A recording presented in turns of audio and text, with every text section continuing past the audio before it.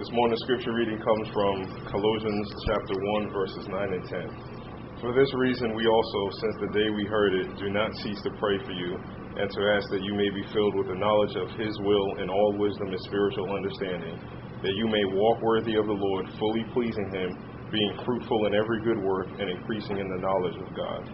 Praise God. Thank you. Praise God. Increasing in the knowledge of God. Over the last several weeks, there have been many messages focusing on increasing in the knowledge of God and thirsting after God. And these messages seem to be more prevalent. I mean, not only in terms of what Holy Spirit gives me to preach, but I hear similar messages coming from some other, noteworthy ministers and pastors and everything, which tells me that something is going on, And I question and I ask God, what is it that's happening? Why is so much of this coming about? Why is there so much attention and focus on the supernatural things of God? And when you say the supernatural things of God, this is not talking about Twilight Zone supernatural. We're talking about the things of God are outside of the natural, thus supernatural. Supernatural means outside of the natural. The things of God are way outside of the natural. The things in our lives that are going on that need to be fixed, need to be corrected, and need to be overseen, need to be addressed is outside of the natural. So we need to take it into the supernatural realm of God, which is where God is. Talk of the 4 blood moons coming up. There's a lot of interest in that and the supernatural occurrences that could go with those things. So there's a lot that's going on. And what I hear from God is because of the fact that my people, my children, are still suffering. My people, my children are still not being victorious. My people, my children are still not into my word. They're still not understanding fully what it is that I'm saying to them. So thirsting after God, understanding how a few weeks back, a month or so back, we talked about our lives being under construction, where God is always quietly working behind the scenes, and how we have to have trust in Him and what He's doing and developing, and how we need to claim the supernatural words and the things that God speaks of in terms of prayer, in terms of His Holy Spirit, in terms of praying with Him and spending quality time with Him. Many of us in the church, because of the lifestyles that we live in, the age in which we live today, we're just so busy that we are running. Everything is instant. We need to get things done quickly, and we're not taking time for God. We're not taking time to hear God. Many times we're seeking to do that which we want to do, that which we desire to do, instead of listening to God. So what I'm hearing from Him is that we children of God need to really begin to understand His Word and to follow His Word, because the times are coming. As Jesus continues to tarry, that without even getting into tribulation, there's enough things coming down the pike where that if we don't know what God is telling us to do, or we can't be on par with God, or have discernment so we can see what's on the horizon, that we don't have to be in the tribulation. There are things happening right now that are coming down the pike that if we children of God are not bold and don't know what God wants us to do, we'll wind up getting ourselves into trouble. Okay? So it's very important, and this is the message, that I hear that's going out. We should be asking for wisdom from God in order to lead our daily lives, in order for us to be victorious. You got to make a decision. You consult the Lord. Things come before you. Consult the Lord. Ask God if this is indeed what He wants you to do. But there is so much information, quote unquote, out there. How do we know what's right? We are not the first to have this challenge about what's going on and what's right for our lives. And as usual, we have to go to the Word of God to understand this very vital and this very important message. In Paul's day, which we're going to see by reading the epistle to the Colossians, you can go to Colossians while you're going there. Go to the book of Colossians. As you know, this was a letter written by Paul to the church at Colossae. And what was going on there was that someone had come to Colossae who had taught an alluring, a very tempting, but a very dangerous philosophy, which came to be known today as Gnosticism. You may have heard the term before, Gnosticism, okay? And this was the word that was being preached at Colossae here. And basically what it was, to really oversimplify, because it's quite involved, wherein Judaism and Christianity hold that salvation is by obedience, and coming to Jesus through Jesus Christ and being obedient to God's word. Gnosticism teaches, and this again is putting it very broadly because it gets pretty involved. Gnosticism basically teaches that your way to salvation is through knowledge. It's through philosophy. Okay, it's through things outside of God. Okay, I don't have time to get into it, but it also gets into that. If there is a God out there, this God is so high and supernatural that he has no business, no desire to deal with mere mortals, and so he just kind of goes on his lofty way, not paying any attention to us. So the only way that you can become really knowledgeable and save yourself and find salvation is through philosophy, and as we know, this ran rampant through Greece, ancient Greece and ancient Rome. I mean, they had so many gods. There was a pantheon of gods that they had, but they felt that the only way to really get to salvation is through knowledge and philosophy. So that Gnosticism was going through the church of Colossae here. So Paul is writing to them to give them some warnings about what to watch out for, and also to really drive home the power of the living God, the power of the God that we know and acknowledge, and how that God is omnipotent, he's omniscient, okay, and he's all-knowing, and he's ever-present, and he is very much indeed interested in what we do. So that was the purpose of him writing to Colossae here. Gnosticism continues until today. If you want, when you home, you can Google it and look it up, and you see it's very involved. It's quite involved, but basically it's things that through learning and through reasoning. So looking at Colossians chapter 1, putting all of that in context now, chapter 1, and just start with verse 1. The beginnings here is pretty much a prayer and a greeting, so we'll kind of breeze through that to get to the meat of it. But starting with verse number 1, Paul, an apostle of Jesus Christ by the will of God, and Timothy, our brother, to the saints and faithful brethren in Christ who are at Colossae, grace be unto you, and peace from God our Father and the Lord Jesus Christ. Please underline peace from God, okay? Because here right away now he's inserting God into the picture, all right? Peace from God, our Father and the Lord Jesus Christ. We give thanks to God and the Father and our Lord Jesus Christ, praying always for you, since we heard of your faith in Christ Jesus and of the love which you have to all the saints, for the hope which is laid up for you in heaven, of which you heard before in the word of the truth of the gospel, which is come unto you as it is in all the world, and bringeth forth fruit, as it doth also in you, since the day you heard of it and knew the grace of God in truth, as you also learned of Epaphras, our dear fellow servant, who is for you a faithful minister of Christ, who also declared unto us your love in the Spirit. So that's pretty much a greeting, the greeting of his letter. Now, in verse number 9 it starts, for this cause we also, since the day we heard of it, do not cease to pray for you, and to desire that you might be filled with the knowledge of his will. Please underline, and to desire that you might be filled with the knowledge of his will, in all wisdom and spiritual understanding. Please underline spiritual wisdom and spiritual understanding. So you see right away Paul is correcting them and bringing them right back to God, okay? In all wisdom and spiritual understanding. Verse 10, that you might walk worthy of the Lord unto all pleasing, being fruitful in every good work and increasing in the knowledge of God. Please highlight that whole verse number 10 there. That you might walk worthy of the Lord unto all pleasing, being fruitful into every good work and increasing of the knowledge of God. So here we see here that he's connecting being fruitful in every good work and increasing in the knowledge of God, as opposed to increasing in the knowledge of men, increasing in the knowledge of philosophy, increasing in the knowledge of God. You see, if we don't increase our knowledge of God, when things happen to us in this life, we flounder, we worry, we get distressed, we struggle, okay, if you're not increasing in the knowledge of God. And this is what I hear Holy Spirit telling me.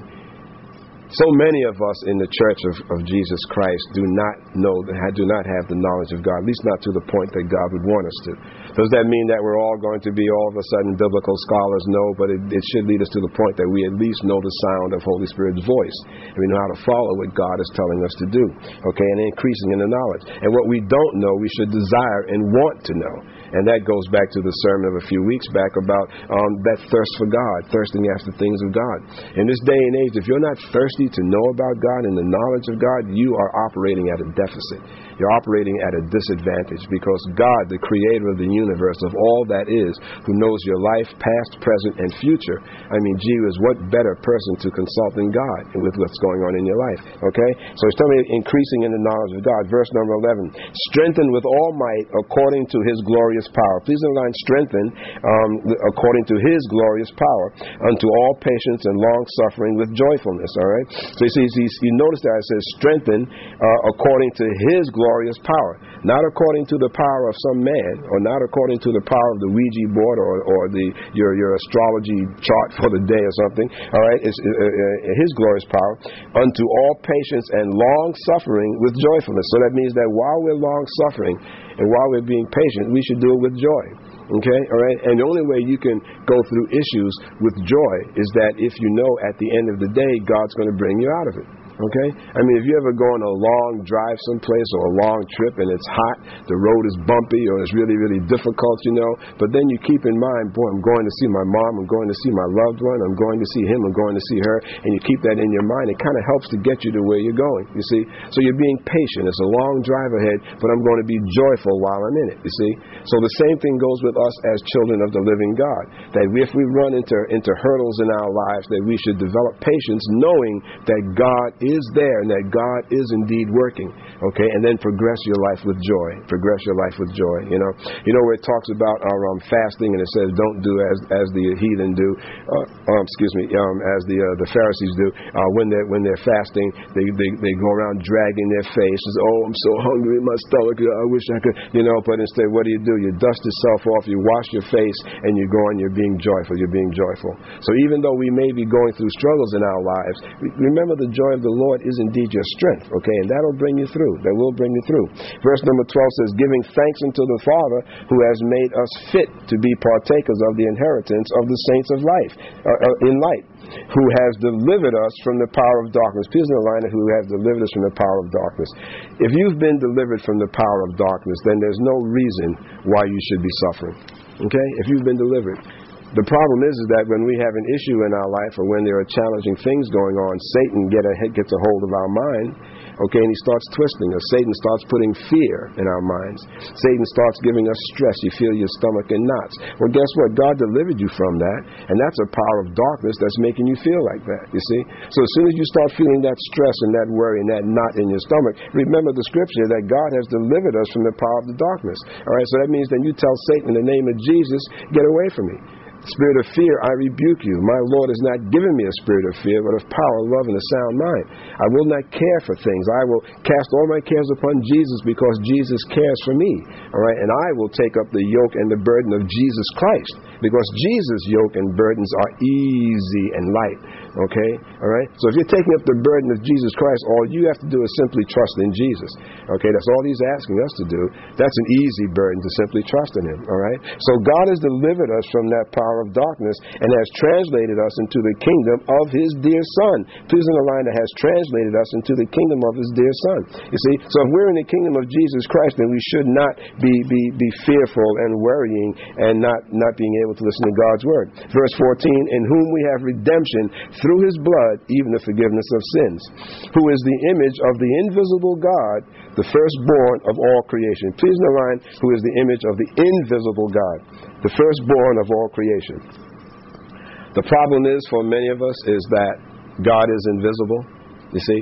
And because of the fact that God is invisible many times, we forget that He is God, you see. And that's a measure of faith right there, to have faith in a God that you do not see every single second of the day.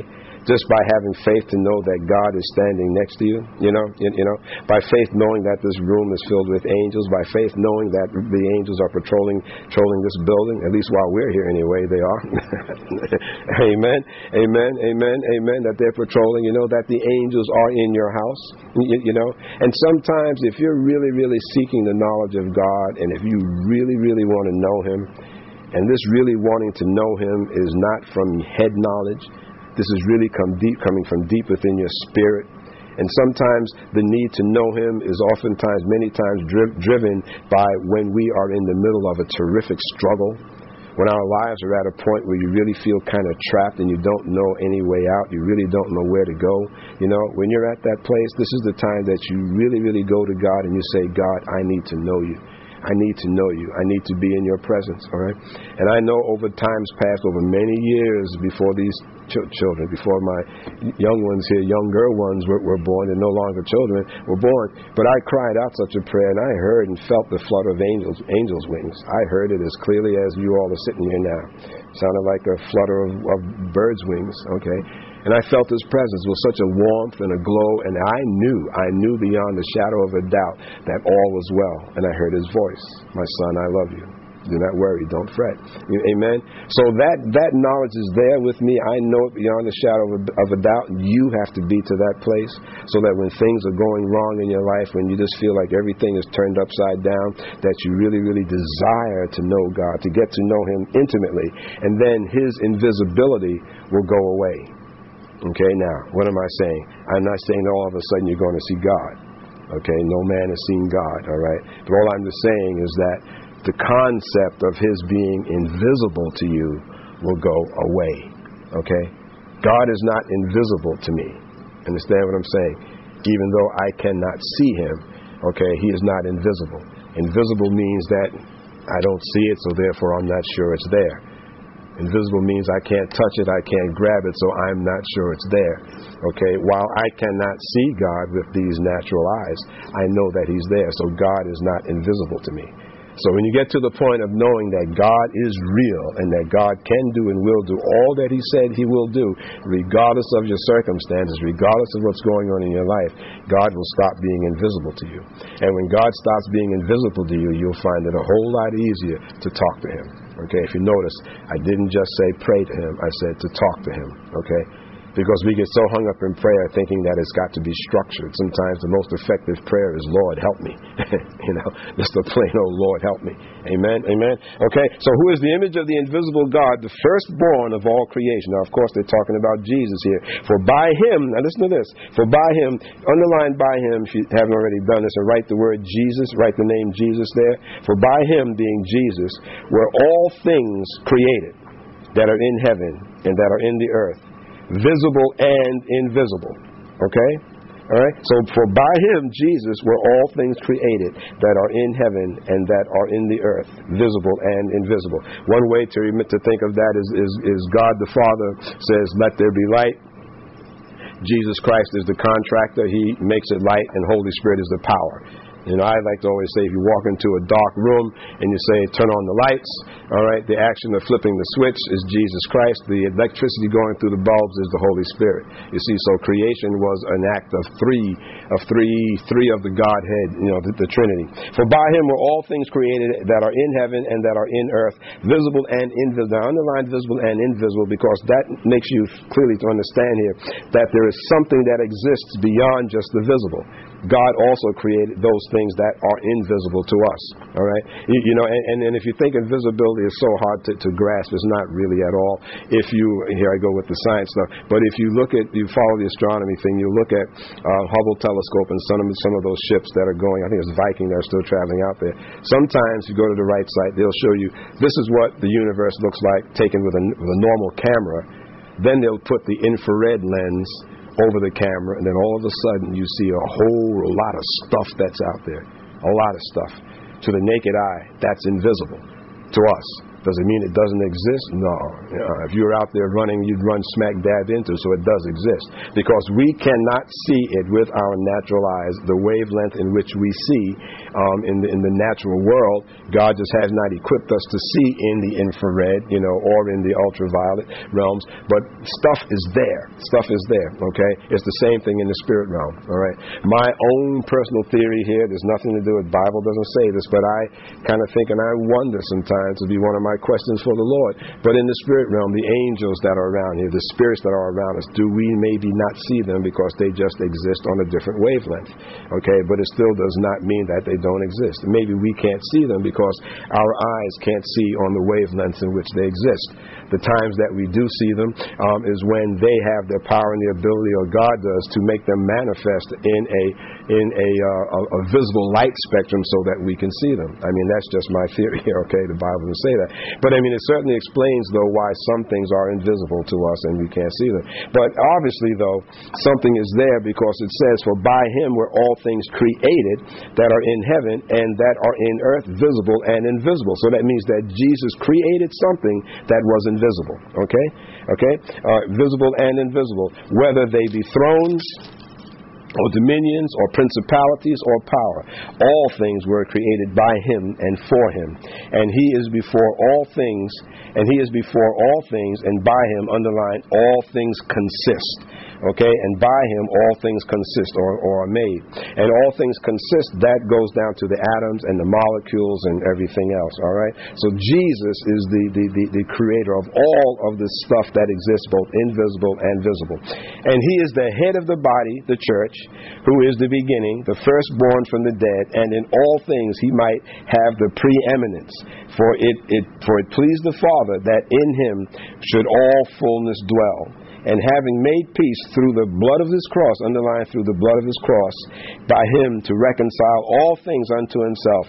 By him, I say, whether they be things in earth or things in heaven. All right, now, Paul is really giving these very strong statements because he's trying to see here the importance between man's knowledge, man's philosophy, man's philosophical thinkings and leanings towards the preeminence of God. The preeminence of Jesus Christ, the fact that this is the truth.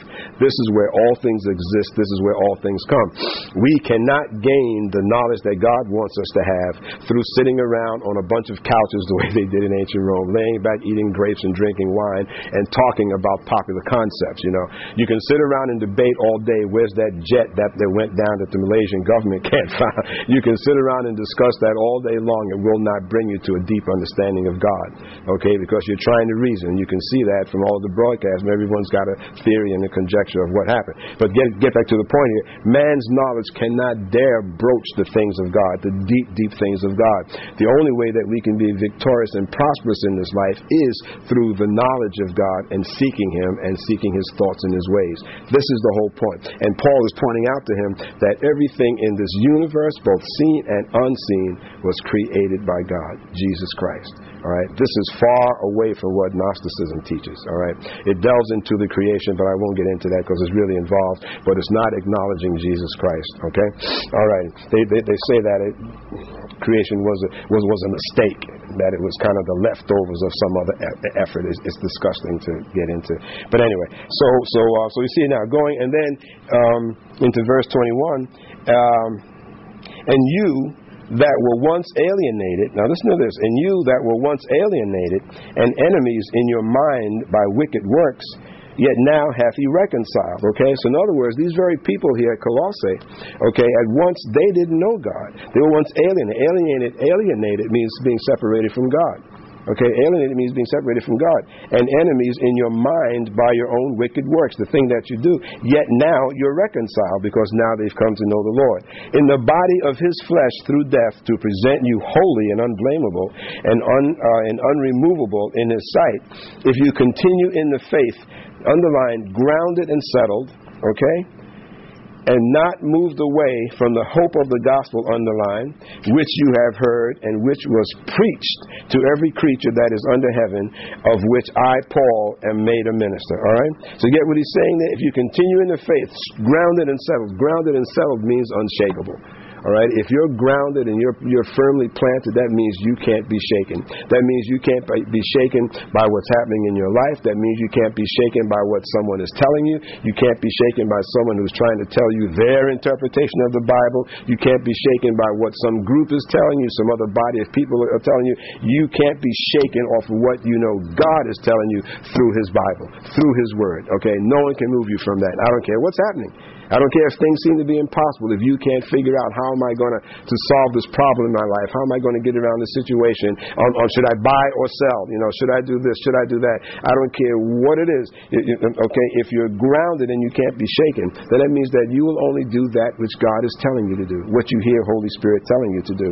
Okay, verse number 24. Who now rejoice in my sufferings for you, and fill up that which is behind of the afflictions of Christ in my flesh, for his body's sake, which is the church, of which I am made a minister according to the dispensation of God, which is given to me for you, to fulfill the word of God.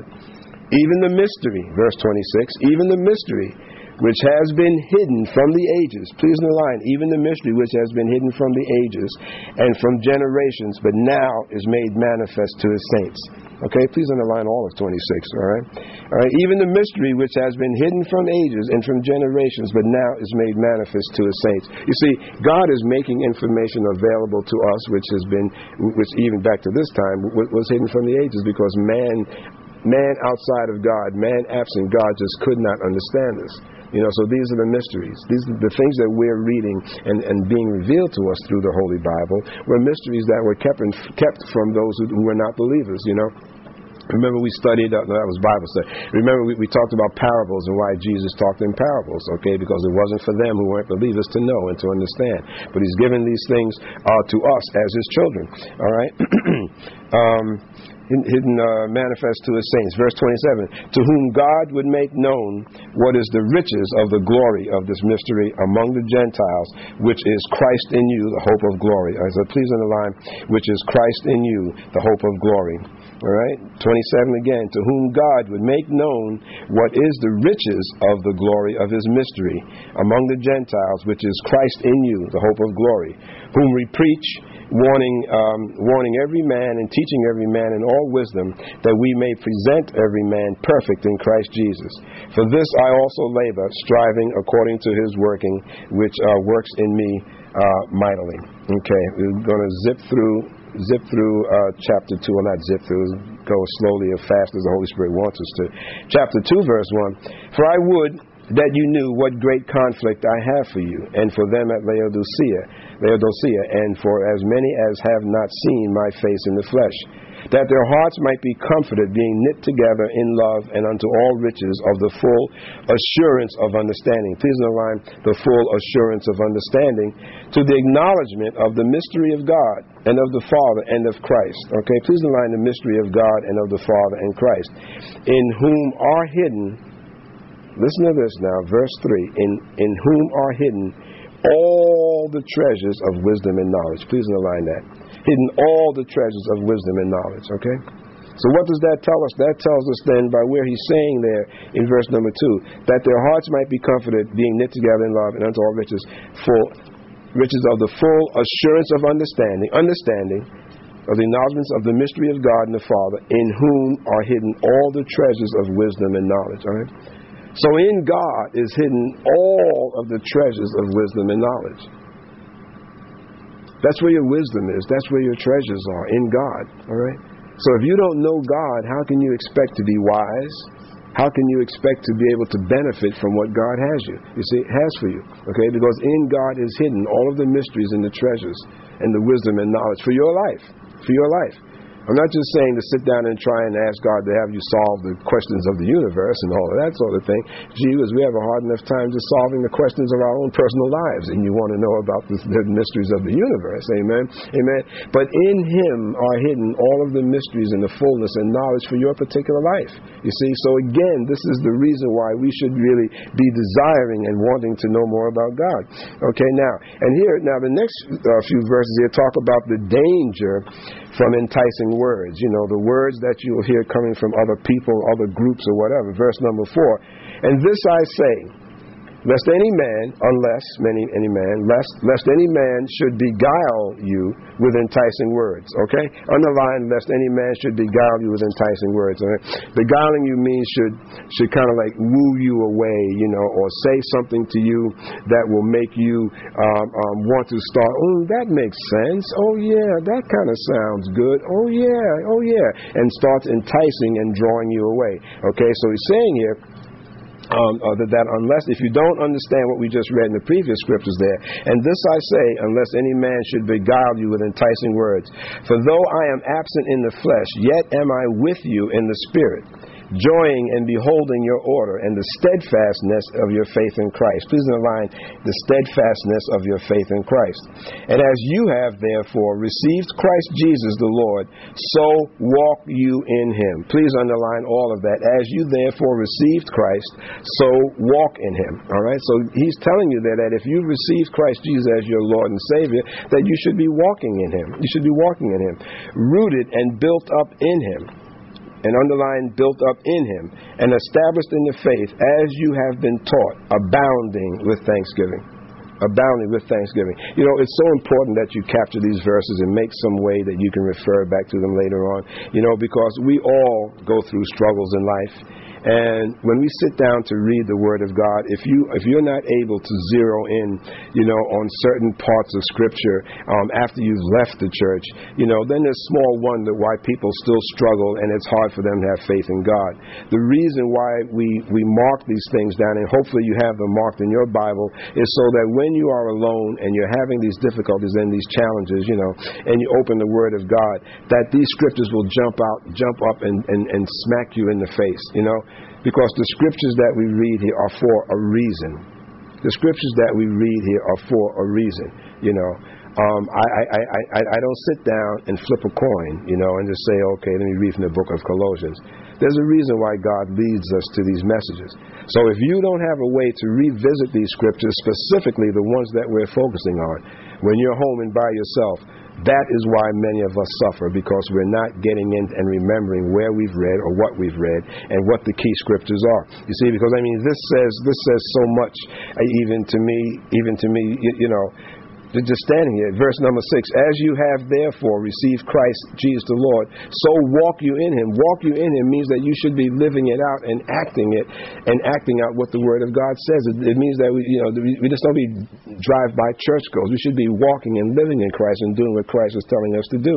Verse 7 says, rooted and built up in him and established in the faith as you have been taught, abounding with thanksgiving. Now, here's a warning here against false philosophy and legality, because again, Gnosticism was rampant in Colossae at the time. Verse number 8, beware, underline beware, lest any man spoil you through philosophy and vain deceit. Please underline all that. After the traditions of men, underline that, underline the whole thing, after the traditions of men, after the rudiments of the world, and double highlight, and not after Christ. You see? That was the issue there. Beware, unless any man spoil you through philosophy and vain deceit, after the tradition of men. After the tradition of men. After the rudiments of the world, not after the Christ. God bless them, and I pray that those that go by this doctrine see the light over the years, see the light and do only what Holy Spirit is guiding them to do.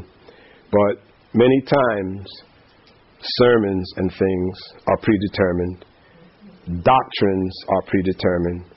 And the church, goes by a book that somebody wrote over the years. You know, and the elders and so forth got together and say, yeah, this is a good thing, you know, and let's put this in there, and let's put this in there. We should, the third Sunday of March, okay, let's preach on this and hand it on down. The fourth Sunday in November, yeah, let's preach on this. And so meatless Friday, yeah, let's do no meat on Friday. Years go by, oh boy, people are uprising, they want their meat on Friday. Okay, it's okay to do meat on Friday, okay? These are the philosophy and vain deceit after the traditions of men. Okay? After the traditions of men. If you can't find what somebody is suggesting that you do, or something that you should believe, or some action you should take, if you can't find it written in the Word of God, I don't want to hear about it. Okay? Don't be giving me advice based on the vain deceits of men and after the traditions of men. Our church did that when they came up from the Mayflower. Fine. This is me. I didn't come over on the Mayflowers. How is that helping me? You know, this is 2014. How is that helping me? We did it since the Mayflower. Well, those folks are dead. All right? Sorry. Okay, so don't give me some tradition that was passed down from the Pilgrims or from any other place. If it's in the Bible, yeah, then maybe, okay, good. They did it on the Mayflower. Praise the Lord. They followed the Bible, so I'll follow that. Okay, but don't tell me just because it's traditions of men, because this is the deceit. He said, beware unless any man spoil you through philosophy and vain deceit after traditions of men, after the rudiments of the world, and not after Christ. You see? That's where the difference is. If you can't tell me that this is in line with what Jesus said, then I don't want to hear it. You see? Because the problem is that the traditions of men and the vain deceit is because those people, they want God to be where they are, because it excuses them to do things that God would tell us not to do. You see? So man wants to bring God down to his level instead of us aspiring to get up to God's level. So they pick and choose, like I was saying last week, they pick and choose. You know, I'll take verses from the New Testament, I'll take this, the Old Testament. No, that's passé. I won't do this, I'll do this. Oh, this sounds good. No, it's the whole Word of God, okay? So don't be deceived by the vain traditions of men and the rooted if they are not after Christ. Verse number 9 says, for in him, meaning Jesus, dwells all the fullness of the Godhead bodily. The Godhead is the Trinity. And you are complete in him. Please underline that so you remember it. You are complete in him, who is the head of all principality and power. Okay, you are complete. So that means if you are complete in Jesus Christ, everything that you need, everything that you're hoping for, everything that you're struggling for is complete in Jesus. Okay? You see? But that's hard for us sometimes to comprehend because, first of all, we're still thinking that God's invisible. My definition of invisible, okay? And we're not really feeling close to him, and we don't know how to really go out and to have supernatural faith and trust in him. But if you stop and realize that your whole life, everything that you are complete in Jesus. So if you're complete in Jesus, that means everything's been accounted for. Everything's been dealt with. Everything. We just have to wait and be patient and be joyful during that time that we're waiting and being patient. Amen? But you're complete in him. Okay? Who is the head of all principalities and power. Principalities those are physical governments. Okay? Okay? Many people in this country may not want to admit it, but Jesus is in charge of this country. They may be fighting it, but they're in charge of it. Okay? Okay? Principalities and power, physical as well as spiritual. Okay, we all know that there are principalities in the dark world, in the spirit world, in the demonic world. There are principalities and there are powers there. All right, but Jesus is greater than that. Okay, who is the head of all principalities and power, and not that he's the leader of the demons, but he's certainly over them, has authority over them. In whom also you are circumcised with the circumcision made without hands, and putting off the body of the sins of the flesh by the circumcision of Christ, buried with him in baptism, okay? Buried with him in baptism, in which also you are risen with him through the faith of the operation of God who raised him from the dead, okay? So the same way Jesus was buried, okay, and all of the sin that he took on mankind, was buried, and then he triumphantly and victoriously rose, so we arose with him, okay? When you came to the Lord Jesus, when you accepted as Jesus Christ, all of that past gunk, all of that past junk that you were living was buried with him. It was buried with him, all right? That's the old man, all right? And then you rose with him, okay? You are a new creature in Christ Jesus, the word says.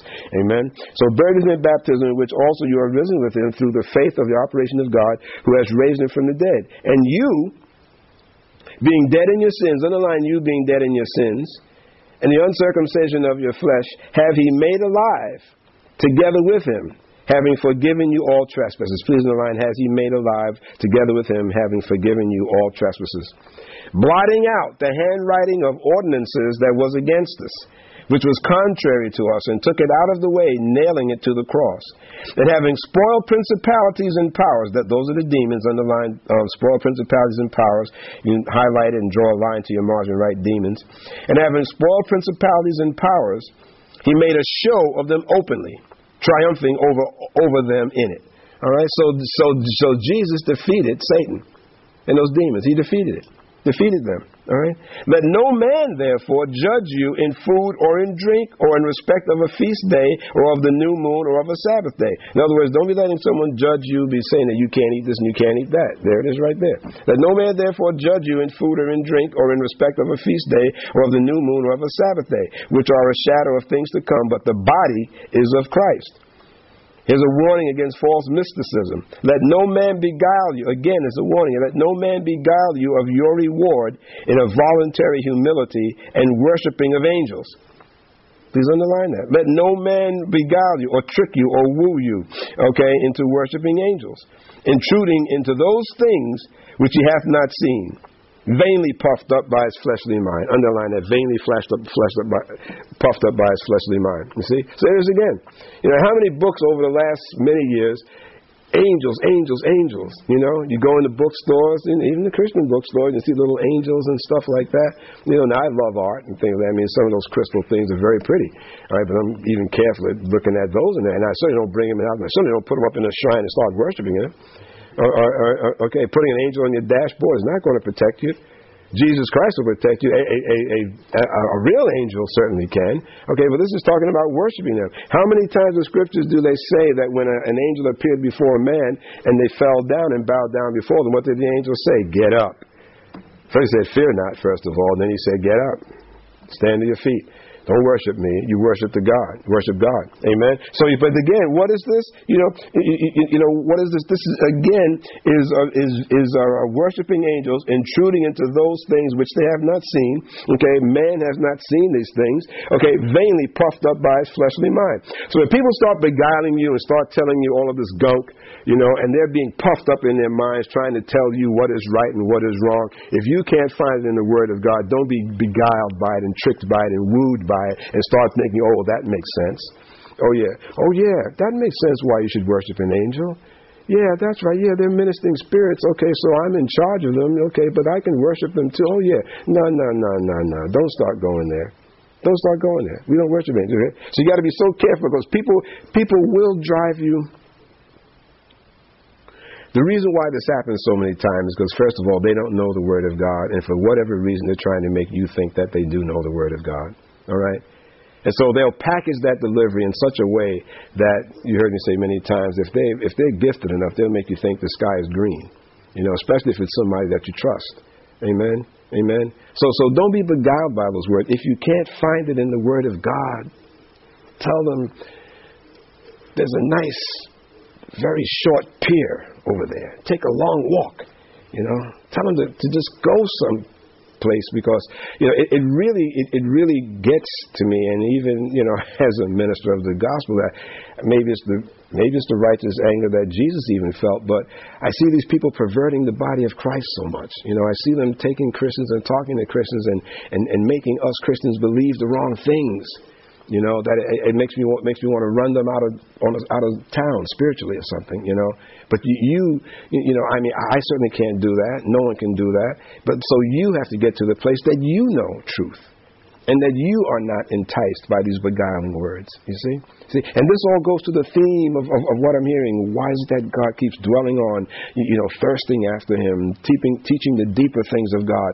Because so many of us He sees walking into difficulty, staying not prospering, staying suffering, staying in pain, when the answers are all here. But we're not seeking His answers, or we're listening to the wrong voices, or we're going to the wrong places. Amen? Amen? And as I said last week, you know, the devil doesn't always attract you or come to you with a whole lot of flashing neon signs. Here I come, I'm the devil. You know, he doesn't wear a red suit with horns and a pitchfork and tail and all of that stuff. No way. He doesn't come like that. He comes to you in sheep's clothing. He comes to you sometimes as an angel of light. All right? So you need to make sure that you know the Word of God and that you understand it.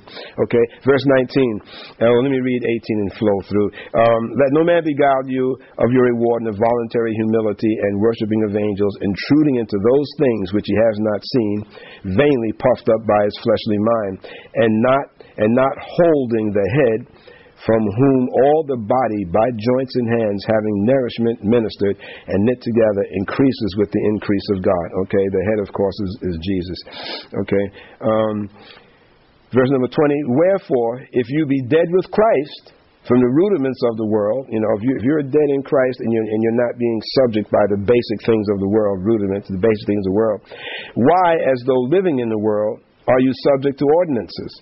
Touch not, taste not, handle not, which are all to perish with the using after the commandments and doctrines of men. In other words, if you're not tied, you've been set free from Christ.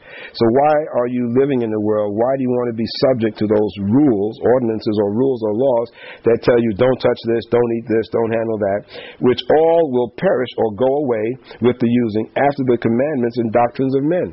You see, so these things, touch not, taste, and all that stuff, you know, a lot of these doctrines are of men. It kind of goes back to the Meatless Friday thing, all right?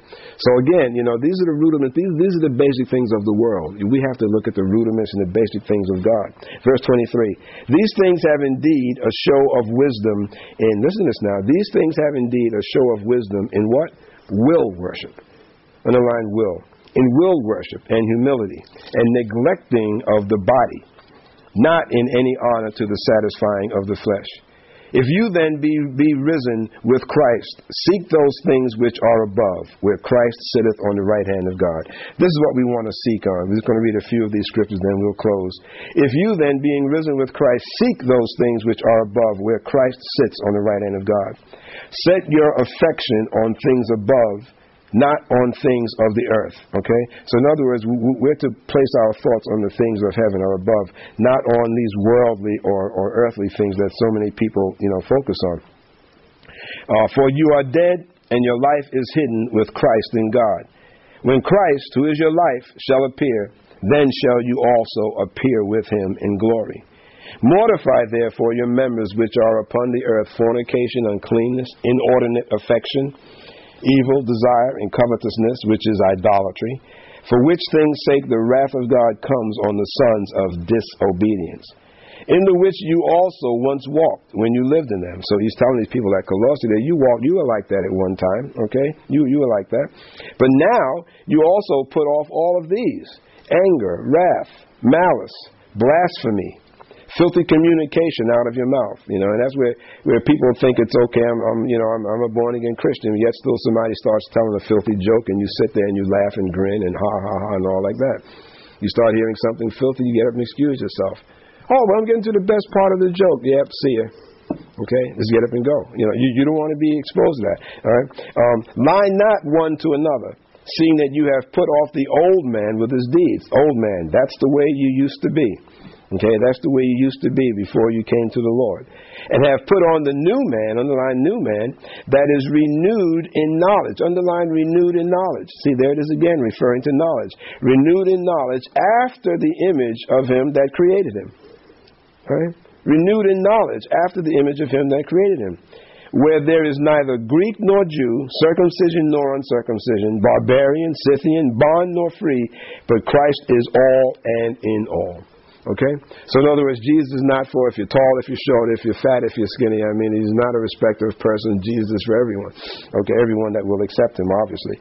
Verse 12. Put on, therefore, as the elect of God. Underline elect of God. Do you realize that you are the elect of God? Do you feel like you're the elect of God when you've got an issue going on in your life? No. Do you feel like the elect of God when you've got to worry, when something is really weighing you down? Okay? All right? You see? You may not feel like it at the time. See? But that's our feelings. God views us as his elect.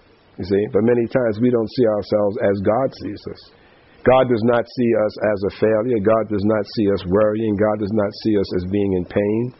God does not see us as being taken advantage of. God does not see us being ripped off. Okay? We are the elect. All right? If we wind up getting into those conditions many, many times, it's because of our own doings. It's because of maybe bad choices that we made. That still doesn't take away our position in God's mind. Yeah, we got into some stuff here, but in God's eyes, you're still the elect. So what do we have to do? We have to realign our thinking back the way God sees us. You see?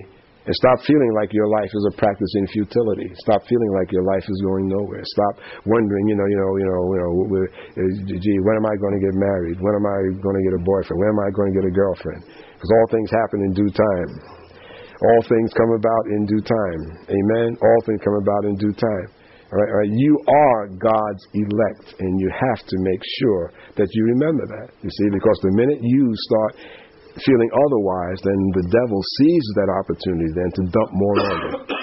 Yeah, you're a failure.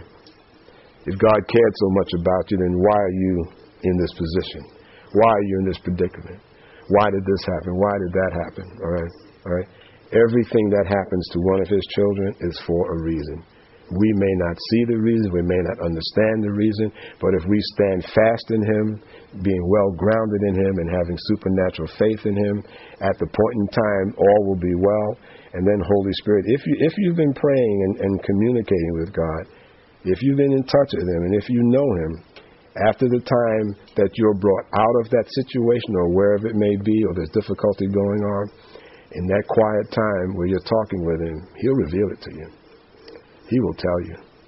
When that was happening, this is what was going on. This is why you didn't go there. This is why this was prevented. This is why you didn't get that promotion. God will tell you. He'll tell you because He loves you that much, all right? But you got to be at the place where you're comfortable in communicating and God is not invisible to you. You got to get to the place where God is your buddy, where God is your friend. And I'm not saying that disrespectfully. What I'm saying to you is that where God is a close friend of yours, where you feel you can talk to Him.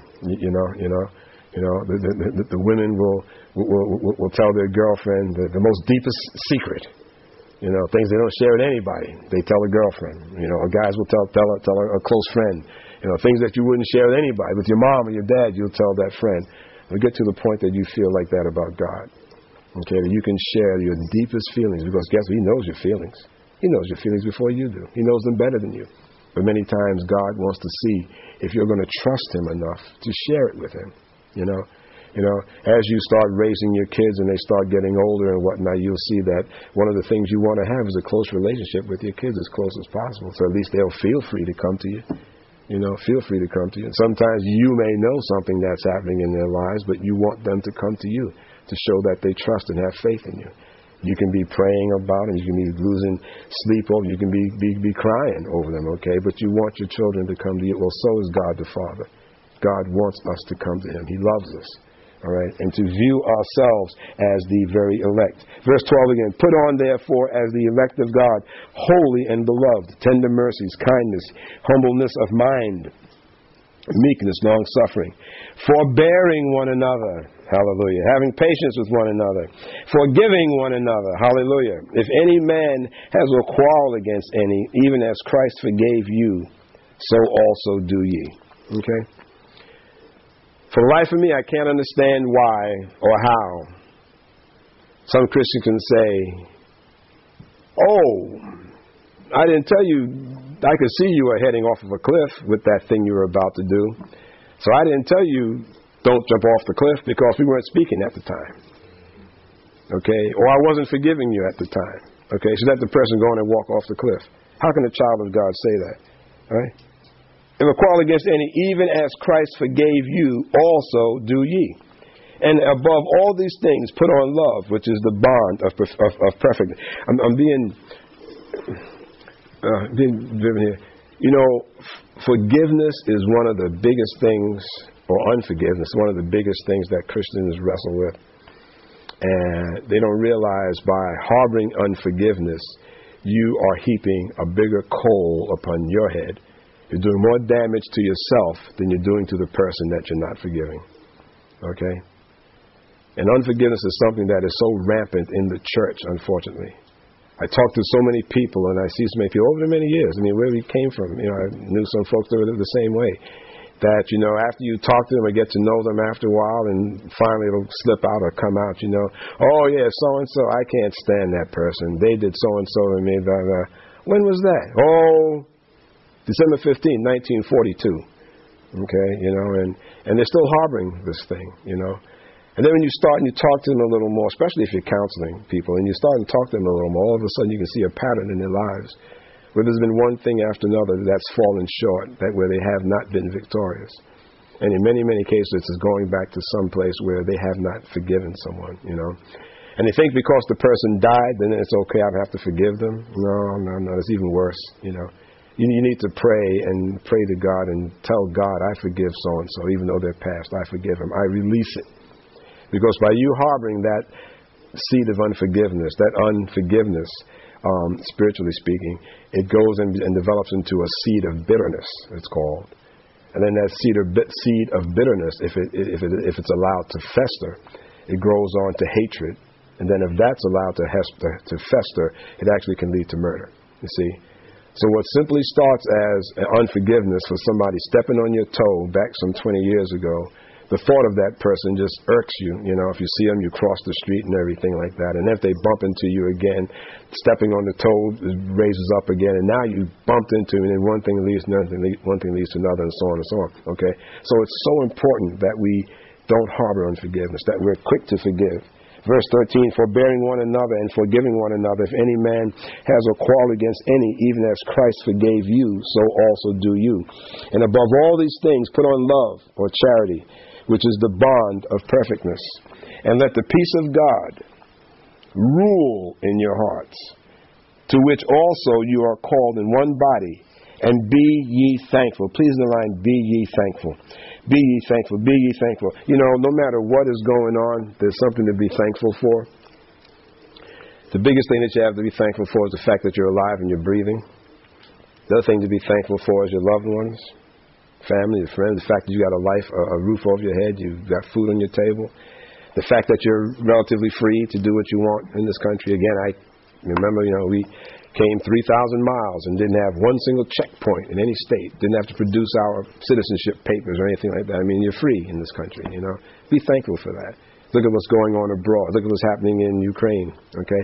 You need to be thankful, So, you probably heard that old saying, I complained because I didn't have any shoes until I met a man who had no feet, okay? So be thankful, in all things, be thankful. So, let verse 16 in closing here, let the word of Christ dwell in you richly. Please underline richly. Let the word of Christ dwell. Underline dwell also. Dwell means to live in you. Let the word of Christ live in you richly. Okay, richly, full, rich soil, full of nutrients and so on. Dwell in you richly in all wisdom. Underline wisdom. Teaching, underline teaching. And admonishing, underline admonishing one another. In psalms and hymns and spiritual songs, singing with grace in your hearts to the Lord. And whatever you do in word or deed, whatever you do in word or deed, do all, please underline do all in the name of the Lord Jesus. Underline that, do all in the name of Jesus. Giving thanks to God and the Father by Him. All right? Giving thanks to God and the Father by Him. Okay? So these are some fundamental things about knowing who God is and understanding the fact that He is preeminent. He is above all of man's knowledge of philosophy, of vain wanderings and babblings and meanderings. That God, the Bible, is the source of everything that we are and everything that we need to know. The Bible and personal time with God, quality time with God, will get us through the day, get us through the week, through the month.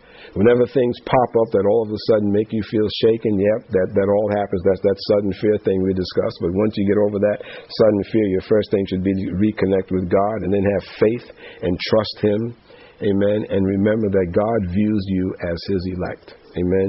You are far from being a second-class citizen in God's eyes. Amen. Amen. I pray this message has been a blessing to you. And now, before we close, let's prepare to honor God with our tithes and offerings.